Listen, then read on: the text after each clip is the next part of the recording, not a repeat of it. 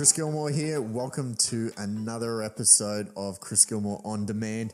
It's been a little while since we've been in the studio, but we're back on deck. We've got everything set up again. So I just wanted to do a really quick podcast because I've got a lot of people asking us at the moment about the real estate market and the entire economy just in general. So I'm going to give my quick take on the real estate market and what's actually happening out there. I think everyone thought the magic pill when the election was over and Liberals stayed in, that the market was just going to bounce back instantly. So the market has been dropping since August 2018, and that was predominantly because of the investigations with the Royal Commission into the banking, and that really tightened up the purse strings for a lot of the buyers and the way that people were being lended the money.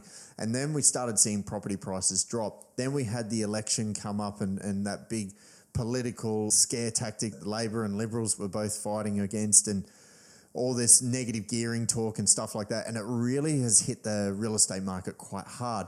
Now, the Liberals did stay in government, and I think a lot of sellers were instantly like, Liberals have stayed in, our prices are going to go back up. This actually isn't the case. We're still seeing property prices drop. Now, the Reserve Bank for the last 2 months has now actually reduced the official cash rate, the interest rate. We're down now to a record of 1%. That's all well and good if that happens. It's not a good thing for when that happens. If in reality they're trying to stimulate the market because people are just not spending money. But at the end of the day, the banks actually hold the power, whether they pass on that interest rate cut or not.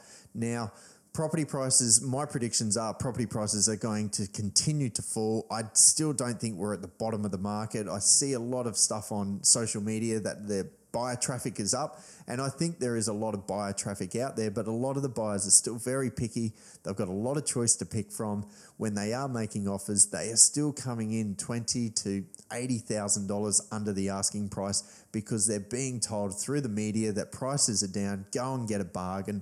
And it's really annoying the sellers, it's really annoying the agents, and the buyers are left frustrated because they're being told one thing, yet the sellers are holding out for this top dollar and it's just not happening. So if you are on the market, you do really need to listen to feedback. If you're getting offers, that is the best way to get feedback. If you're not getting offers, your price is too high. It is that simple.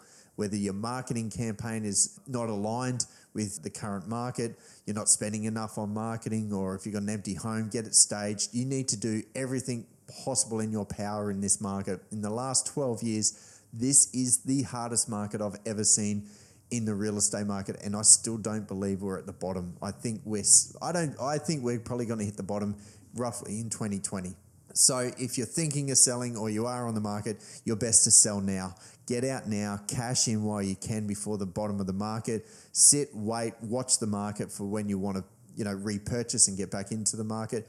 The thing is, though, no one will ever be able to tell you when the bottom of the market hits. So you've got to have your finger on the pulse. So good luck out there if you're in real estate mode at the moment. If you're an agent, keep fighting hard. I know a lot of agents are leaving the industry because it's really tightened up. But the good agents are still selling homes. Homeowners that are listening to the market feedback, they're still selling. Properties that are sitting on the market for months and months they're just overpriced. So you need to do something with your advertised price to get more buyer interest in and start getting those offers. So until you start getting offers, you can't make a decision. At least when you have an offer in front of you, you can make a decision as a seller. Do you sell or do you stay? But that's your call. You need to get offers. So thanks for tuning in. This is another episode of Chris Gilmore On Demand.